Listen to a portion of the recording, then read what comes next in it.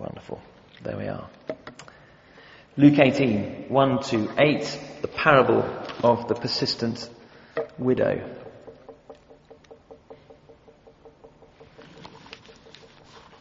And I want to come to this story because we're looking at prayer, and I'm in a sense in the foothills of this sort of sermon series. We've looked at prayer in the when I've been preaching in the morning. A broad definition: it's access to God. It's knowledge of God as Father, which comes through the Son and by the inspiration and power of the Spirit.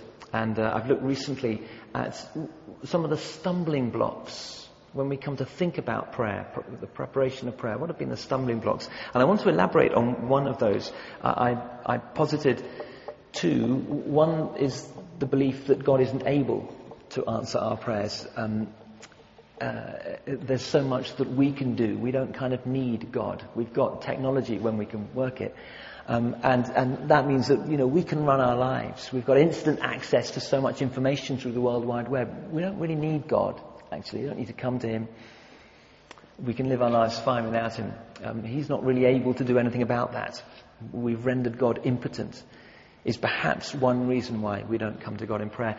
And second, and this is really what I want to elaborate on, and possibly more likely, actually, is we begin to tell ourselves that God is not willing to answer our prayer. That God is not willing to answer our prayer because he's so busy. God.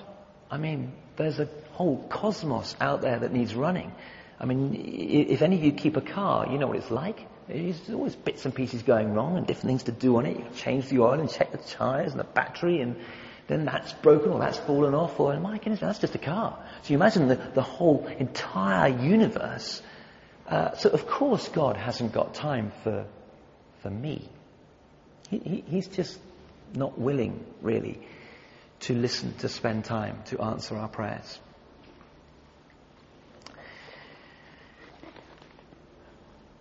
And in Luke chapter 18, Jesus has been teaching, in 17, he's been teaching about the coming kingdom of God. And implicit in that, I guess, is that the times will get tough. The times will be difficult. It will be costly to live for God and to live kingdom life, if you like. Kingdom life is really anywhere where God is allowed to king it. It will be tough. And so he tells the disciples this parable to encourage them. And just to remind ourselves, two people in this story. One is a widow. Now nowadays, through all these kind of insurance schemes and so on, if you find yourself in the unfortunate position of being a widow, you can be quite well off through sort of insurances and that kind of thing. But in those days, in Jesus' time, a widow was arguably one of the most defenseless people in society. You had no family to rely on. You had no land. You were a woman, and therefore you had no political rights. You were right at the bottom of the pile, the lowest of the low. And in this story, the widow, it's even worse for her because she's got an enemy, an adversary, someone who's out, to get her last drop of money or to abuse her in some way. And the only thing she's got recourse to is the justice system. And it goes from bad to worse because the judge that she appeals to in the story that Jesus tells is an unjust judge. He doesn't fear God, verse 4 we're told, and he doesn't care what people think. So he's certainly not going to care about this poor woman in her plight. And yet in the story that Jesus tells, he ensures that she gets justice.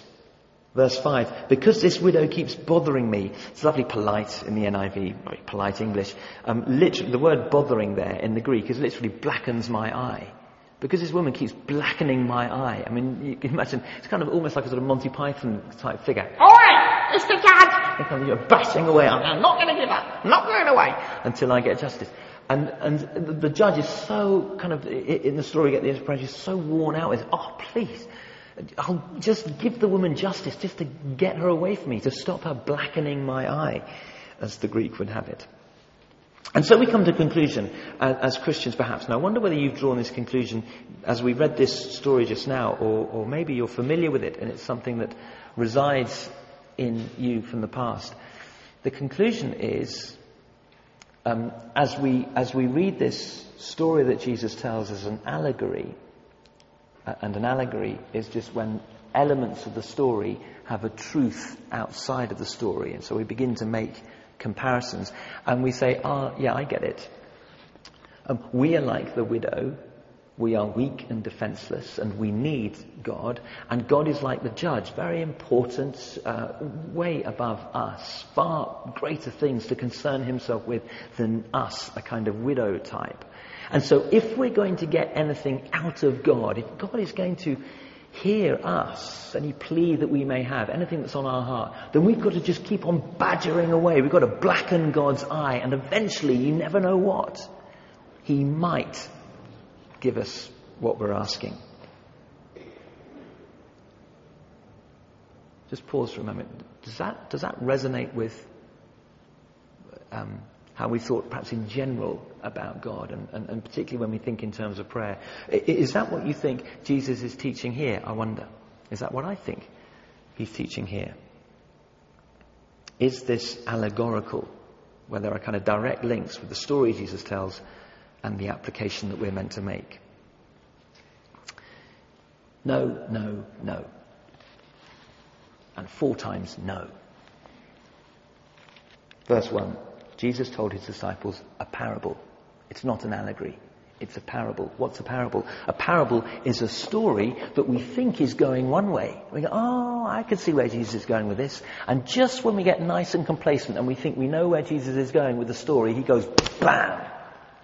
And he delivers a sucker punch. He wrong foots us. He completely subverts the way in which the story was going to wake us up and make us have to work really hard at what he's really getting at. If you look at a number of the parables that Jesus tells, you can almost hear his listeners going, I know where he's going with this one. Jesus tells them, I imagine, as a sort of shaggy dog story or a familiar sort of fable, an urban myth, if you like. We go, yeah, and we get lulled. And then, no, it's not what you're thinking. And this parable is it's a story that Jesus has made up. I'm sure there were widows all around. I'm sure there were judges who abused their authority. But I don't know if there was a particular widow and a particular judge. But this story that Jesus has made up is a story of contrasts. They're not similarities in the story and us. They're contrasts. We're not like the widow, weak and defenseless. In one sense we are outside of Christ. But Jesus has come, and Paul picks up this theme when he realizes what Jesus has done through his death and resurrection. He has enabled God to adopt us into his family.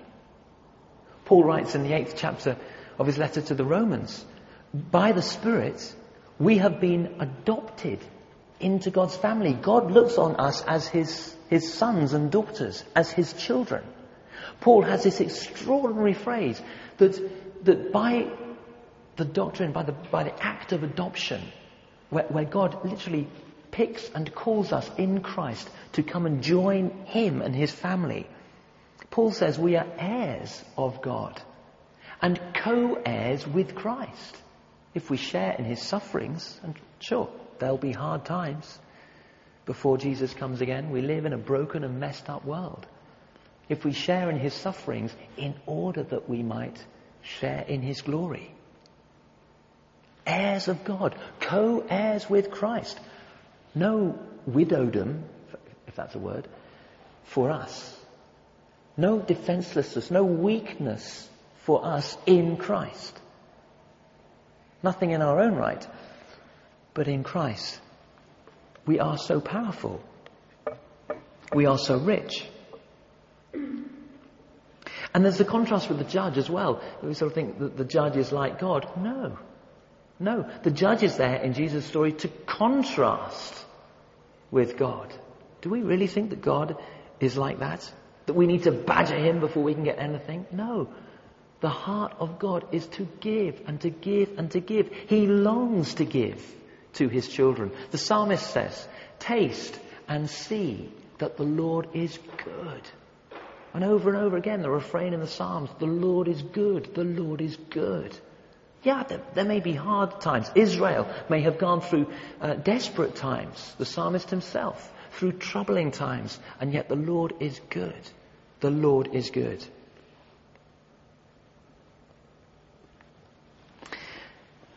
And God has created us with that faint trace of his heart in our hearts? Deep down, don't we know that actually we love to give? I know we don't always give. We are not always marked by generosity. But deep down, isn't there that kind of God-given desire to give? Think of Christmas. Now, I know when we were kids, you think Christmas is all about getting. It's how many presents are for me. But as adults, isn't the real thrill of Christmas actually seeing all the presents there and knowing that some of those presents are the ones that we have bought for someone else? Because we know, we were thinking about it in sort of September, October. Well, some of us were, but some of us got to about the 20th of December before we... But hey, we did give it some thought. And we were thinking now, what would my wife like? What would my children like? And I remember one actually slightly embarrassing time. I thought, right, I am actually going to venture forth into that unknown and dangerous land for a man, which is the lingerie department. And actually, it just got too much to me. I was kind of goaded on by a colleague at the time I was teaching. She was a Scouser, completely. She said, "Oh, get Joe some knickers. Get her some lovely knickers." And I thought, okay, I'll do that. I just couldn't take it. So I had to go. I went to the perfume department, and I just stood there and went, "Estee Lauder," and that seemed to be the magic word, and it sort of did for the time. But nevertheless, you kind of make a real effort, and you wrap it up, and the real joy, isn't the real joy when you see the recipient of the gift that you spent time thinking about and agonizing over, you've paid the money for, you've wrapped it up, and all the while you've been anticipating, haven't you, the joy on their face as they open it. We serve and live for a heavenly Father who loves to give. That's why Jesus taught us, when the disciples earlier on in Luke came to Jesus and said, "Jesus, please teach us to pray." And he said, when you pray, say, "Our Father." Intimate access with a Father who loves to give. Which father doesn't in his heart of hearts? I know all fathers mess it up. I'm a father, and I know from personal experience I fall short of the standard I even set for myself.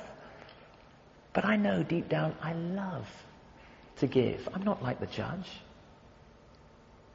I was just telling the congregation this morning, I will never forget when I took my son, Luke, to his first live football match. And part of the joy was because Luke he was only about 6 at the time, and he'd been lulled into this sense that by virtue of watching the highlights on the telly, and the telly screen's, about that big, and so the players are about, and he thought that when he was sitting in the stand, that the players would be that big. He thought they'd be sort of 1 centimetre high, and he'd sort of, just feel, and he kept on asking questions like, where will we sit? And I said, we might be a little far back. I don't know exactly where we'll be. So when we arrived at the stadium, and bear in mind, the biggest number of people that he'd ever seen at that time was probably a school assembly, like a number of people in one place at one time. And we got these tickets for Chelsea, 40,000 people. Completely blew his little mind. He'd been used to sort of, I don't know, a few hundred maybe. And suddenly he's in this place with so many people. And the pitch was this close. He could see the blades of grass. And Frank Lampard was there. His eyes were on stalks. And he was thrilled with the whole day. He loved it. Absolutely loved it. Apart from when they scored. And actually, as it turns out, Chelsea won 5-0. 5 goals. But every single goal he missed. Because you see, all the adults could anticipate the play, and they knew when a goal was just about to happen, the shot or the cross or something. So they all stood up in anticipation to cheer. And of course, all these adults just went like this. And poor Luke, what happened? Lights turned out. So I had to kind of lift him up so that he could see the replay on the screen. So he saw them 30 seconds after everyone else. But he loved it. He loved the day. But here's the point. My confession, as an imperfect father who often gets it wrong. Luke loved the day, but not half as much as I loved watching Luke love the day. As I tell the story, the hairs are standing on the back of my neck. It was just the perfect day. And it will live longer in my memory than I'm sure it will in his, even though it's still pretty relevant in his. Which father doesn't long to pour blessing out for their children. Now, let's just turn to this, just back a few pages, Luke chapter 11, which is where Luke records Jesus teaching on prayer. And we have this template there, page 984, we have this template for the Lord's Prayer. And then he has a similar kind of story about a friend who has someone staying, going to another friend at midnight, and this kind of, knocking or badgering of someone for help. And then we have in verse 9 of chapter 11, so I say ask and it will be given, seek and you will find, knock and the door will be opened. In other words, be persistent in prayer, like in Luke 18. But look at this, verse 11. Which of you fathers, if your son asks for a fish, will give him a snake instead? Or if he asks for an egg, will give him a scorpion?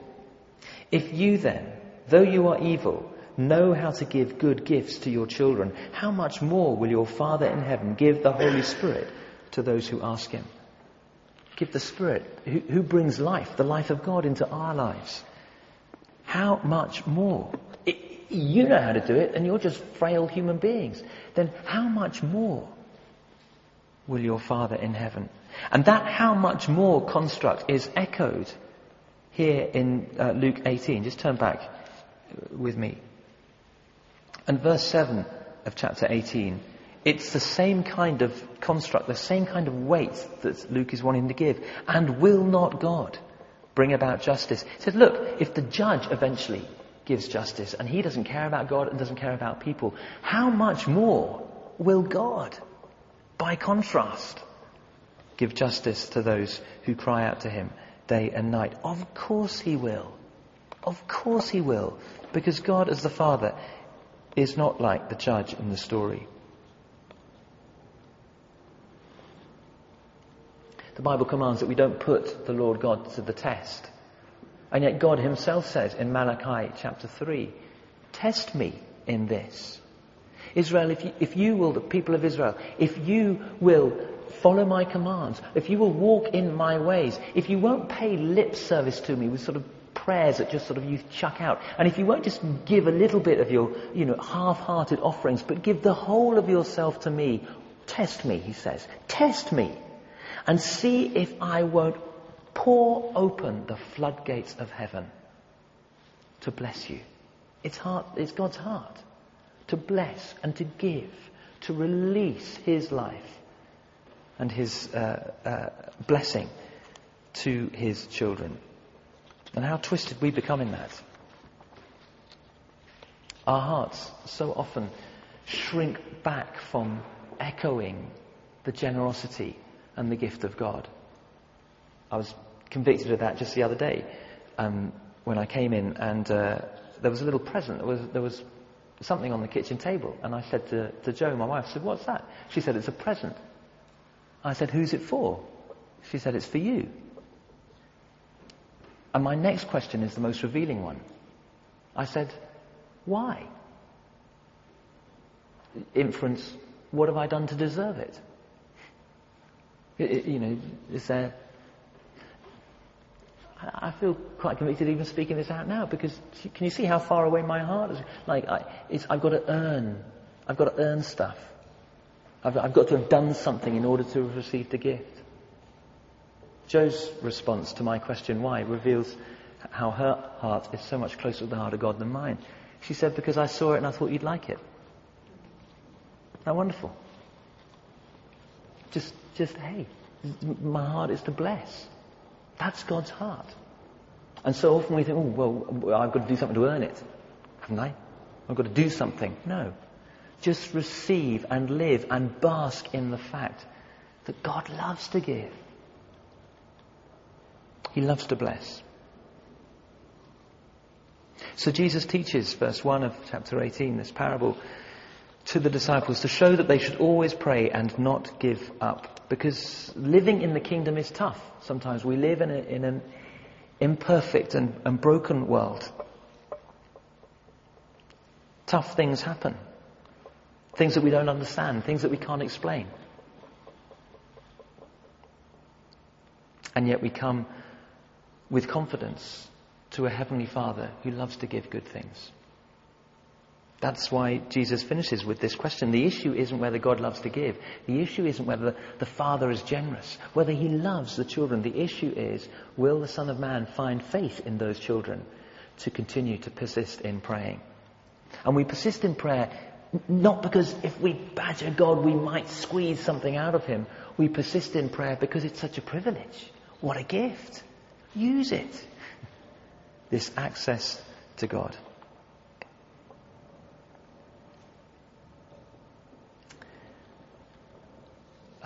I want to show in just a few minutes, if we can, this clip that you might have seen on YouTube. When I saw it, it just reminds me of the fact, linked to what I've been trying to say, that the membrane between heaven and the realities of heaven and the superficiality of earth, that membrane is very thin. We see the superficiality of earth around us all the time, and every now and then the membrane's ruptured and heaven breaks in and we see the reality. And I think this clip that we'll see in just a few minutes, I've got something to read to tee it up. This clip is an indication of heaven breaking in on earth and an indication of what the Father's heart is for us. And I hope it's an inspiration for us to reach out to our Father in heaven and to delight in the privilege of prayer as access to all the riches of heaven. In the clip, you're going to see Dick Hoyt and his son Rick. Let me just read to you what you can download on the YouTube. 85 times Dick, that's the father, has pushed his disabled son Rick 26.2 miles in marathons. Dick's also pulled him across country skiing, taken him on his back mountain climbing, and once hauled him across the United States on a bike. It makes taking your son bowling sound a little lame, doesn't it? The writer says. And what has Rick done for his father? Not much. This love story began in Winchester, Massachusetts 43 years ago when Rick was strangled by the umbilical cord during birth, leaving him brain damaged and unable to control his limbs. He'll be a vegetable the rest of his life, doctors told Dick and his wife Judy. And when Rick was 9 months old, they were advised to put him in an institution. But the Hoyts weren't buying it. They noticed the way Rick's eyes followed him around the room. When Rick was 11, they took him to the engineering department at Tufts University and asked if there was anything to help the boy communicate. No way, Dick was told. There's nothing going on in his brain. Tell him a joke, Dick countered. They did, and Rick laughed. It turns out there was a lot going on in his brain. They rigged up a computer that allowed him to control the cursor by touching a switch with the side of his head. And Rick was finally able to communicate. And what were his first words? Go, brains. And after a high school classmate was paralyzed in an accident and the school organized a charity run for him, Rick pecked out, Dad, I want to do that. Yeah, right. How was Dick, a self-described porker who'd never run more than a mile at a time, going to push his son 5 miles? But still, he tried. As Dick says, then it was me who was handicapped. I was sore for 2 weeks. But that day changed Rick's life. Dad, he typed out, when we were running, it felt like I wasn't disabled anymore. And that sentence changed Dick's life. He became obsessed with giving Rick that feeling as often as he could. He got into such a hard belly shape that he and Rick were ready to try a marathon in 1979. In 1983, they ran a marathon so fast that they made the qualifying time for Boston the following year. And then somebody said, hey Dick, why not try a triathlon? How's a guy who's never learned to swim and hadn't ridden a bike since he was 6 going to haul his 110-pound kid through a triathlon? But Dick tried. Now they've done 212 triathlons together, including 4 grueling 15-hour Ironmans in Hawaii. That's 3-mile swim, 120-mile bike, I think, followed by a marathon.